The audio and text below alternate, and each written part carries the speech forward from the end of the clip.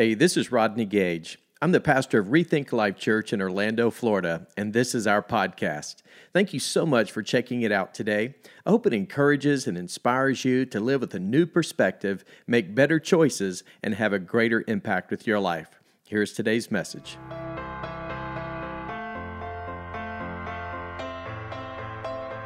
Rethink Life Church. Hey, would you do me a huge favor today and welcome those that are watching us right now live online. Welcome them with us today. Give them a round of applause and thank them for being a part of this amazing time of worship. And I'm so thankful for what God is doing in and through Rethink Life Church, and what an amazing time of worship we've had. And we are already in week 5.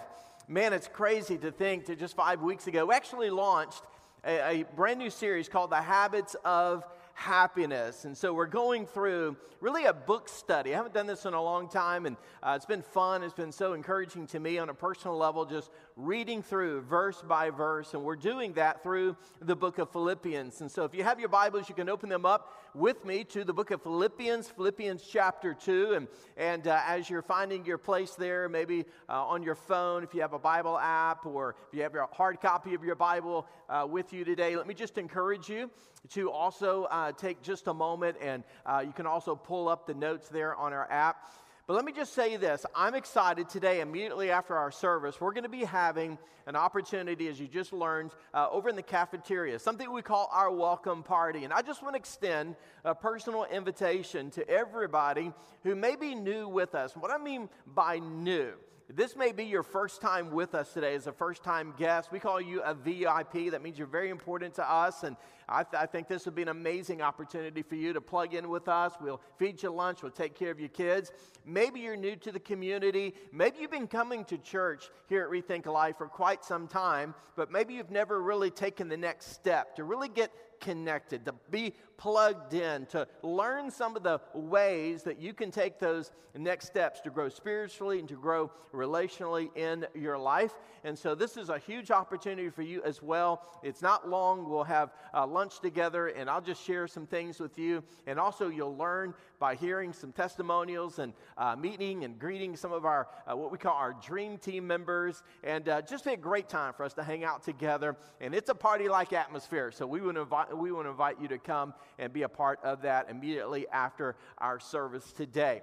Well, we kicked off life groups last week and had an amazing time. My wife Michelle and I plugged into a group, and man, it was so refreshing and encouraging to meet new people, put faces and names together, and really just looking forward to this journey of growth. And so I would encourage you, if you haven't joined a life group, let me encourage you to go online, check out the different groups.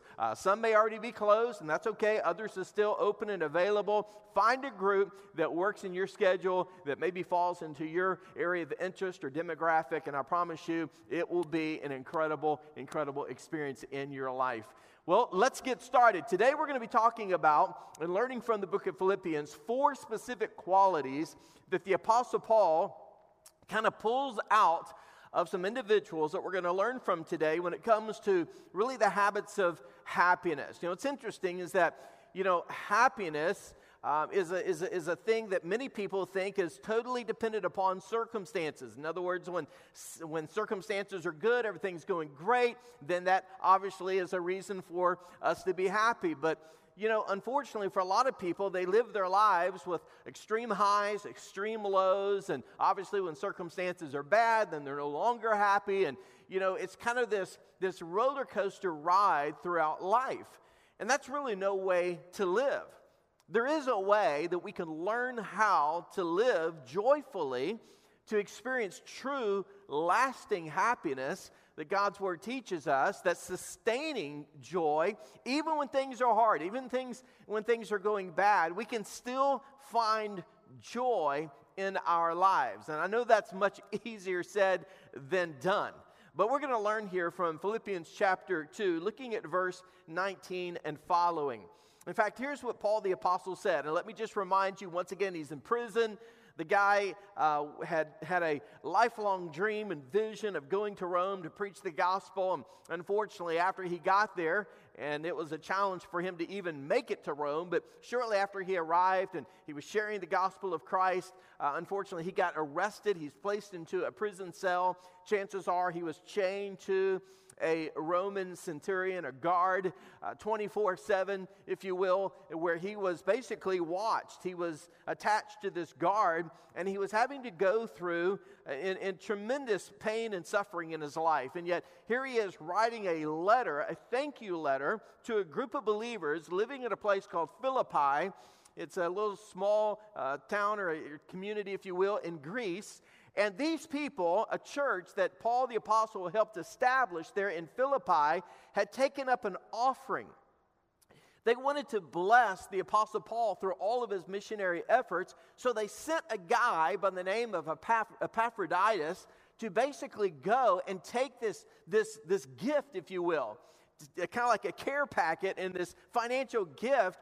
This man traveled 800 miles to go and deliver this offering and this special gift as a way of blessing the Apostle Paul. And so here he is now, not even really knowing whether he was going to live or die. He's chained to this prison guard. He's in a prison dungeon, a cell, and he's writing this letter. And the crazy thing about it is that the entire theme of the letter that he is writing to these people that he loved greatly was the theme of joy and happiness. And so here's what he said in beginning in verse 19 in Philippians chapter 2. If the Lord Jesus is willing, I hope to send Timothy to you soon for a visit. Then he can cheer me up by telling me how you are getting along. I have no one else like Timothy who genuinely cares about your welfare. All the others care only for themselves and not for what matters to Jesus Christ. But you know how Timothy has proved himself like a son with his father. He has served with me in preaching the good news. I hope to send him to you just as soon as I find out what is going to happen to me here. And I have confidence from the Lord that I myself will come see you soon. Meanwhile, I thought I should send Epaphroditus back to you. He is a true brother, co-worker, and a fellow soldier. And he was your messenger to help me in my need. I'm sending him because he has been longing to see you. And he was very distressed that you heard he was ill. And certainly he was ill. In fact, he almost died. But God had mercy on him and also on me, so that I would not have one sorrow after another. For I am all the more anxious to send him back to you, for I know you will be glad to see him. And then I will not be so worried about you.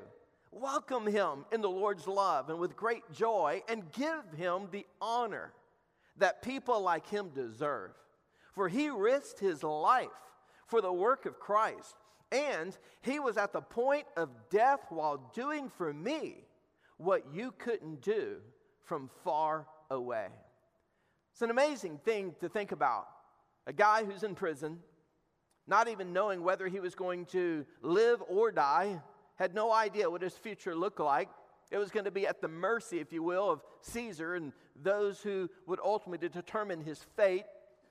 He's chained to this Roman soldier who's watching over him 24/7. In fact, they had a rotation of guards coming in and coming out. And yet, the only thing that he was concerned about at the time was a group of people that he had helped establish the church with. And obviously, he had learned to love these people. They did life together, and he built close bonds and friendships and relationships with these people. So here he is wanting to send a couple of guys that he worked with, one Timothy, one by the name of Epaphroditus, and he wanted to send them to the people there in Philippi. Now what's interesting is that he could have chosen a lot of people. There was a lot of people that were there as far as believers were concerned. But yet there were two specific individuals that Paul wanted to spotlight to really serve as an example for all of us, even 2,000 years later, to follow, to mimic, to really understand some unique qualities. Because again, Paul could have picked a lot of people, but he chose to pick two individuals to represent qualities or characteristics of ultimate joy and happiness, and really what they embodied that allowed them to be such great role models for the Lord Jesus Christ. So the first quality, if you're taking notes, is this, and here's what Paul really wanted to emphasize, is that we have to shift our focus from ourselves, away from ourselves, and put the focus on other people. In fact, you probably have experienced this. How many of you, when you were maybe in elementary school, back in the day, they used to have like pictures, like picture day, and so you would have like individual shots, and then they would have like the class picture, the whole group. You remember those days? How many remember those days? Man, those were awesome, weren't they? Well, here's the thing. Back then, they didn't have like digital photographs. You had to wait, and it took like half the whole year to get your pictures back. You remember that? And not only did you get your pictures back, but man alive, everybody was so excited. And you remember when you got your class picture, the whole group picture, and they'd always have everybody kind of like on those little rows, they had like those little stands, the little rows, and so they had, the group there on the front line, and then those on the back line. The teacher was always usually in the middle or off to the side. And you remember when you first looked at the group picture? Let me ask you a question. Let's be honest, we're in church, so don't lie. Who was the first person you looked at when you saw the group picture? You better believe it. Man, I was looking at myself like, whoa, man, looking cool. But you know what? It's funny because now we live in the digital age, and we're all like, doing the little selfies. And I was at a restaurant the other day, and I was observing there was a girl sitting by herself about 2 tables over by herself, and the whole time she was over there doing this. I'm like, no wonder you're sitting by yourself, woman. I'm like, get a life. Totally consumed with her angles on her little selfies. And it's so funny because we live in this world where it's all about me, myself, and I. It's totally self-absorbed. We are obsessed with ourselves. And Paul said, hey, here's the thing we got to understand. If you want to find real joy, if you want to find real happiness, then shift the focus away from yourself and put it on other people. However, if you want to be miserable, then just be preoccupied with yourself. Because the moment you become consumed with yourself, your needs, your wants, your preferences, your opinions, your desires, the moment you become preoccupied with yourself, then everything and everybody in life is going to fall short of your expectations, which is going to make you unhappy and miserable. But when we take the focus off of ourselves and we put it on other people, it's amazing the shift in terms of our mindset and our attitude really begins to experience. I was reading this morning out of my 1-year Bible, and I'll be honest with you, can I make a little confession? You guys watching online, maybe you can just say, pray for the pastor. But I have not fulfilled or completed my 1-year Bible from 2021. I'm almost there. I've gotten behind, I had some other things, but I'm almost there. But today I read something, rocked my world. They define joy this way. Joy is sunshine turned inside out. Isn't that good? Joy is sunshine turned inside out. That simply means no matter what's going on around me, I can still find joy because joy is an inside job. And the reason for that is because the ultimate source of joy is found in Jesus. So the focus really should be on Jesus. The focus should really be on others because that's what joy stands. It's Jesus, it's others, and then you fall in behind. So here's the thing. In verse 20 and 21, the Apostle Paul said, Timothy is a perfect example of all of this. He said, I have no one else like him.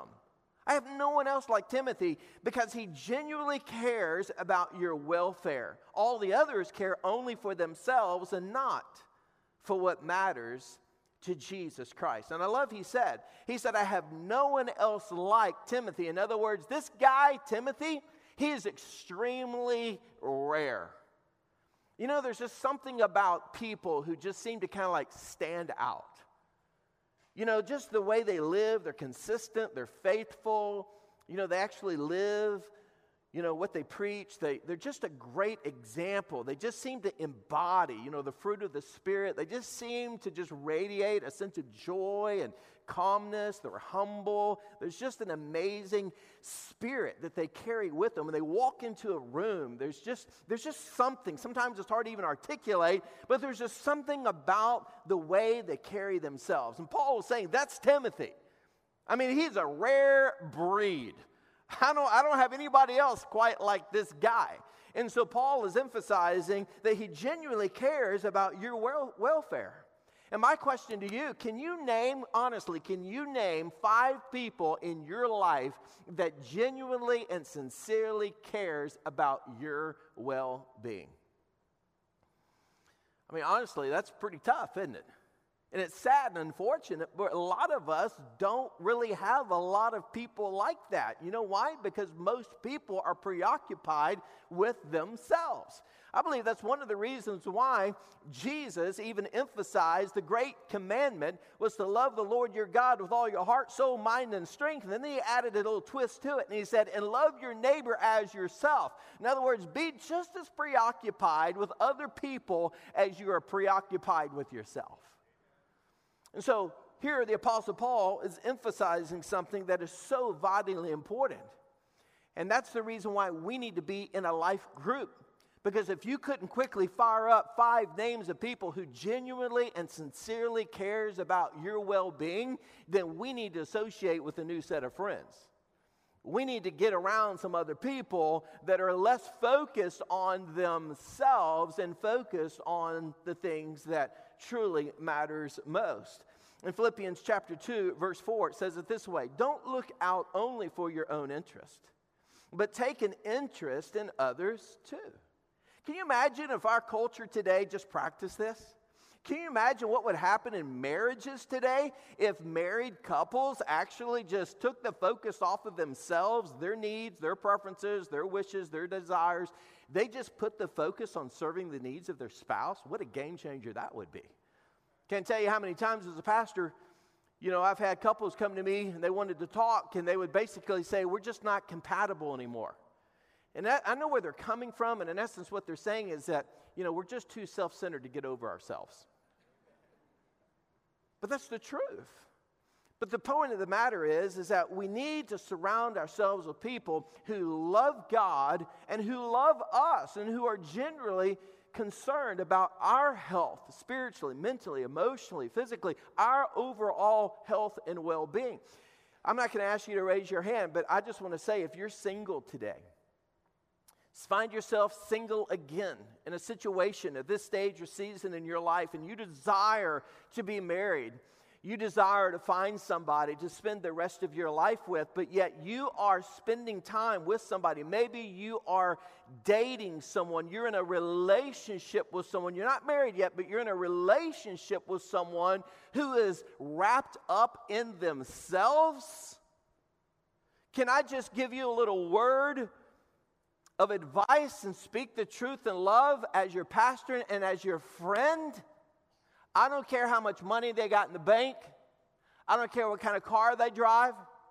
I don't care how cute they might be or how fun they may be and what amazing personality they might have. But if they are wrapped up in themselves, in other words, the focus is all about them. How many of you remember NSYNC, the singing group, the boy band? How many remember that? Then here's how you deal with that kind of relationship. You just simply go, baby, bye, bye, bye. And you go on sync on them. You just simply say, hey, I want somebody who's going to be focused on Jesus, going to be preoccupied on Jesus, and who has the attitude of that of Christ Jesus, who's concerned about the needs of others more than themselves. And so that's the thing that Paul, the apostle, really wanted to emphasize, was the importance of shifting the focus away from ourselves and putting it on the lives of other people. You know, in essence, he was the ultimate example of what is often referred to as servant leadership. That is one of our core values as a church. We have 7 core values, and one of our core values is servant leadership. We say it this way: servant leadership is our identity. You know how you define leadership? Listen, leadership is not about position, it's about your disposition. It's not about your ability, it's about your availability. It's all about serving in a way that honors God, living our lives with a servant heart and a spirit of humility where it's not about me, it's about God, and it's about serving other people. I want to highlight 3 guys. I asked their permission. I said, guys, I want to put you on the spot. But I'm going to ask that my friend Blake and Blaine and Aiden raise their hand. Come on, everybody. Give them a round of applause today that just raised their hand. Let me tell you why I went to them. Because they are just one of many examples here in our church we refer to as the Dream Team. But these 3 guys are new to the Dream Team, and they're serving on an amazing team called our Load In and Load Out team. And I'm praying that people will understand that it takes people like them who say, you know what, I may not have the ability, but I have the availability. I could care less about my position. I just have a disposition, want to help and bring glory to God and make a difference wherever and however I can. And you wouldn't be doing what you're doing today had it not been for 3 guys like him and a bunch of Dream Teamers today who said, you know what, it's not about me, it's about Jesus, and this is my place, and this is my role, and this is how I can advance the ball down the field to win people to Jesus Christ. And so praise God for servant leadership, because that's what it's all about. And I just want to encourage you, man, I'm praying that God will put it upon the hearts of 12 more people today that will say, I want to join that team with those guys, because I'm telling you, it's an incredible way to make a difference. Number 2, if you're taking notes, and that is we have to become someone that people trust. So the first quality or characteristic is that we have to shift our focus away from ourselves and put our focus on other people. But the second is we have to become someone that people trust. It's interesting. Another way to experience happiness or joy in your life is to be a person that other people trust. I don't want to have the reputation of being one of those people that people are always kind of like, you know, you ever had that, you know, where you kind of name somebody, you kind of like throw a name in the hat and everybody else goes, ooh. And the reason why they do that is because they're like, they're a little, I don't know. They're you know, they're a little wishy-washy. You know anybody that's wishy-washy? You know anybody that's flaky? You know any flakes in your life? There's always a few flakes, you know. They're just a little flaky, a little wishy-washy. You know, it's kind of like trying to nail Jell-O to the wall. It won't commit to anything. It's like, get a life. But they're the last people you want going in with 2 seconds left on the clock when the game is on the line. You're saying, let's just call it quits. I'm not going to send that guy in there. But here's the thing. We need to be people who are trustworthy. And I love what Paul said about Timothy in Philippians 2, verse 22. He said, you already know about his excellent reputation, since he has served alongside me as a loyal son in the work of ministry. What an incredible reputation to be somebody who's known as being an individual who has an excellent reputation. I don't know about you. I want to be that type of person. I want, when somebody mentions the name Rodney Gage, I want it to be synonymous with that is a person who has an excellent reputation.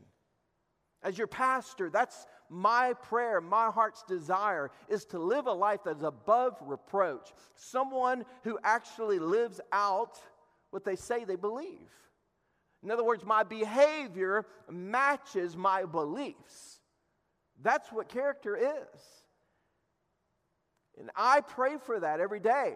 And I pray that you pray for yourself in that way, that you will be a person whose character has a impeccable, excellent reputation. How many of you ever had a credit check before? You have to go through like the credit score situation. You're filling out an application. Maybe it's, for an apartment, or, you're trying to get a loan at the bank, or, whatever the situation is. And they always want to do a credit check, right? And so you got to fill out all these forms. And what do? They do like a little history. They do a little search, because what they want to do is they want to find out, is this person legit?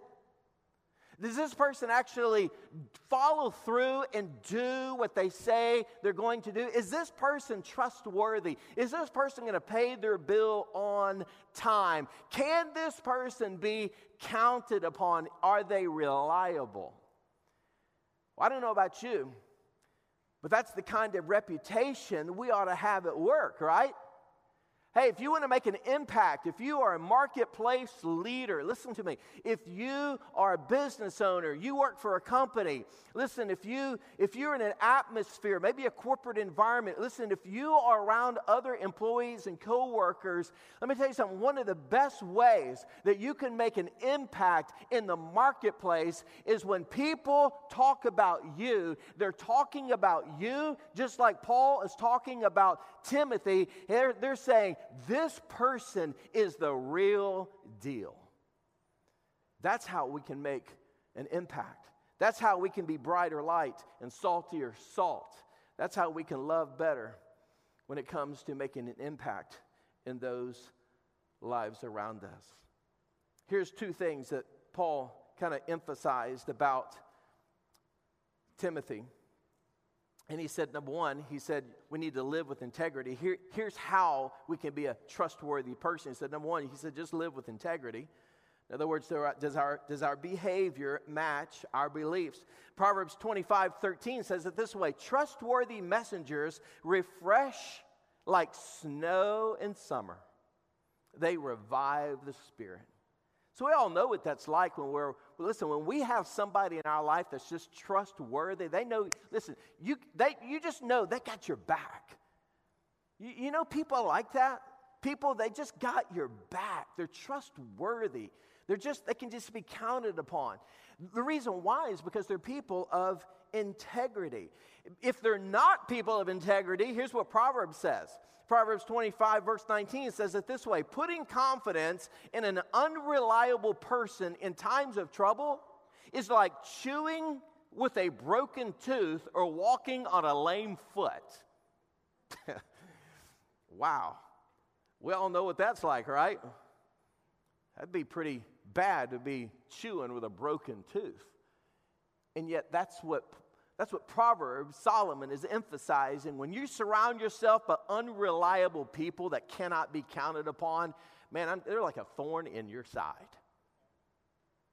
But he also said, another way that we become a trustworthy person is not only being a person that lives with integrity, but also a person that keeps our promises.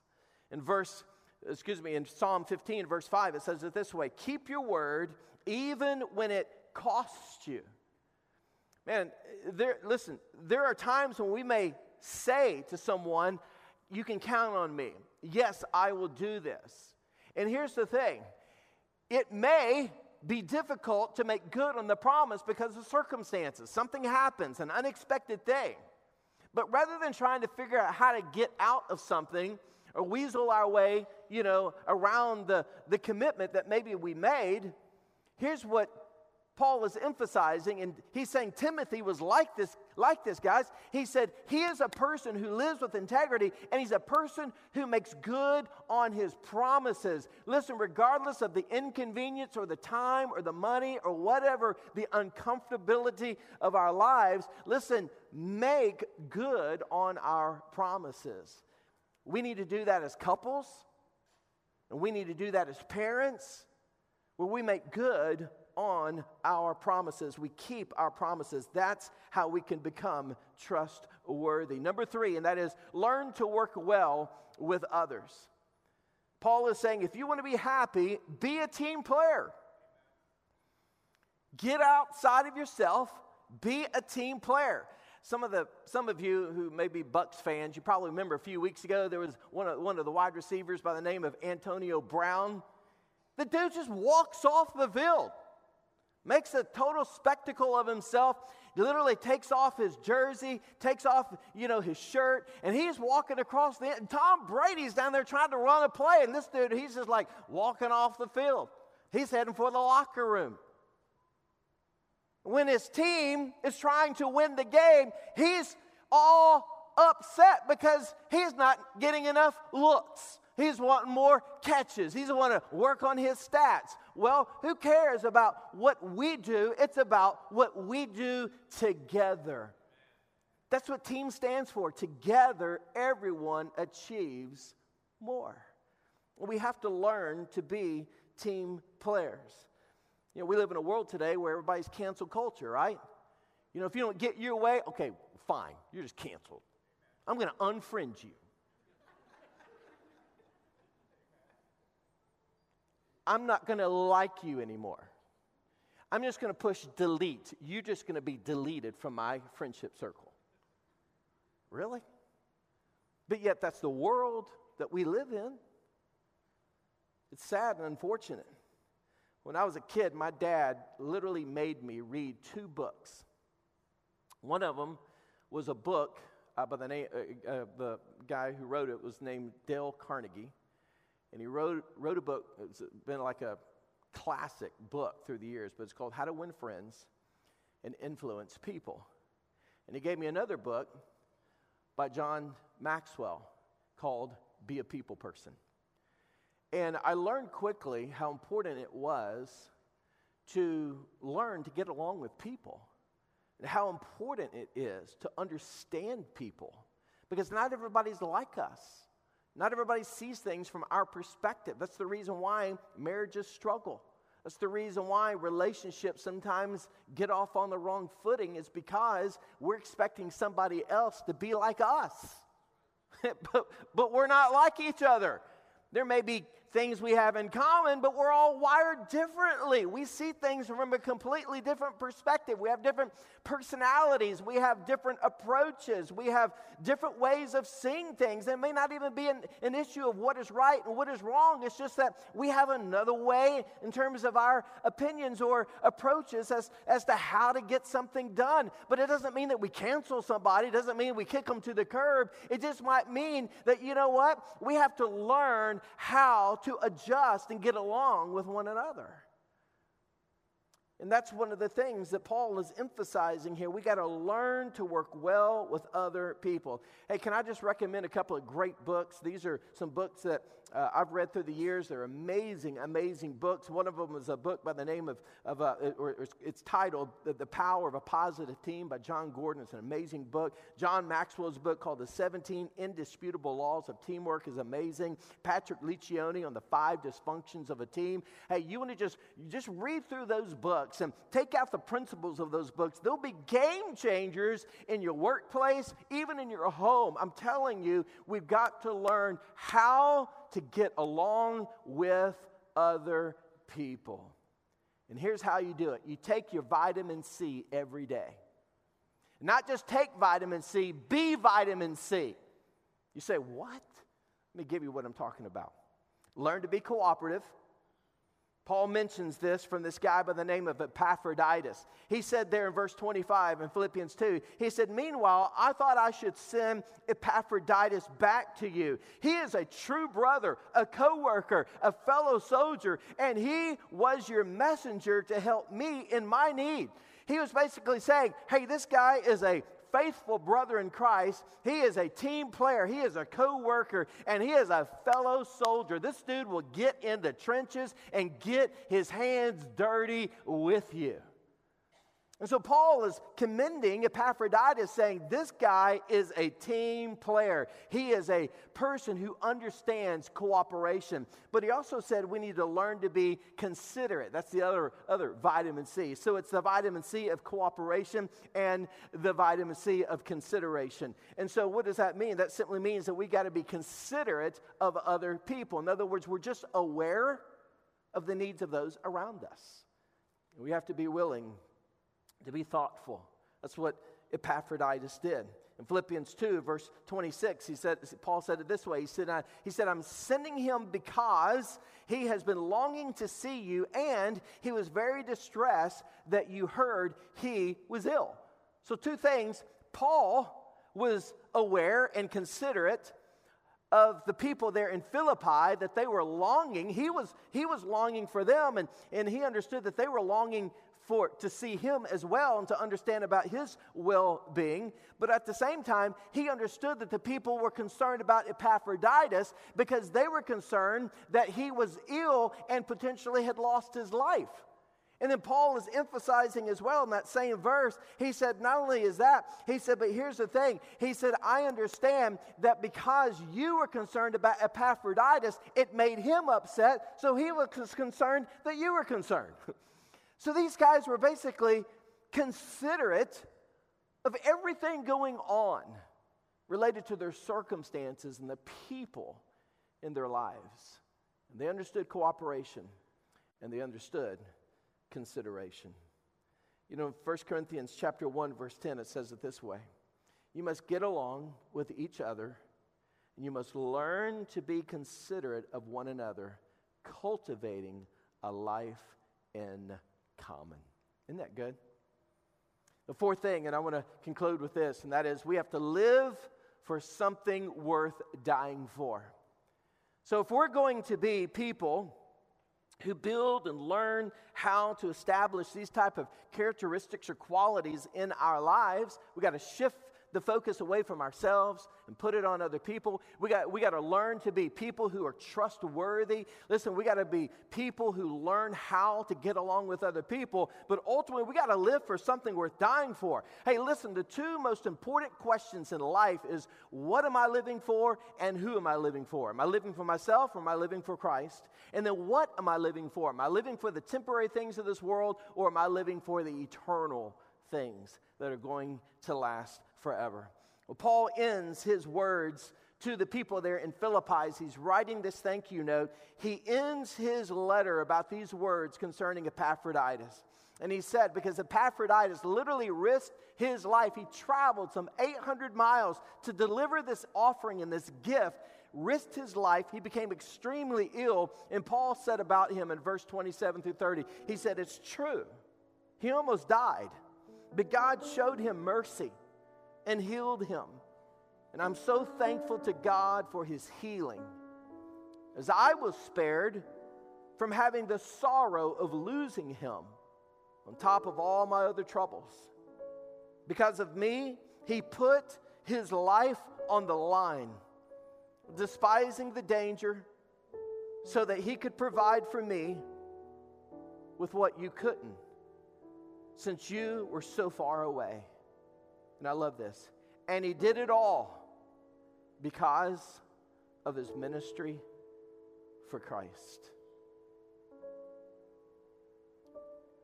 He lived, Epaphroditus, he lived for something that was worth dying for. And it was the ministry of the gospel of Jesus Christ. I don't know about you, but in my life,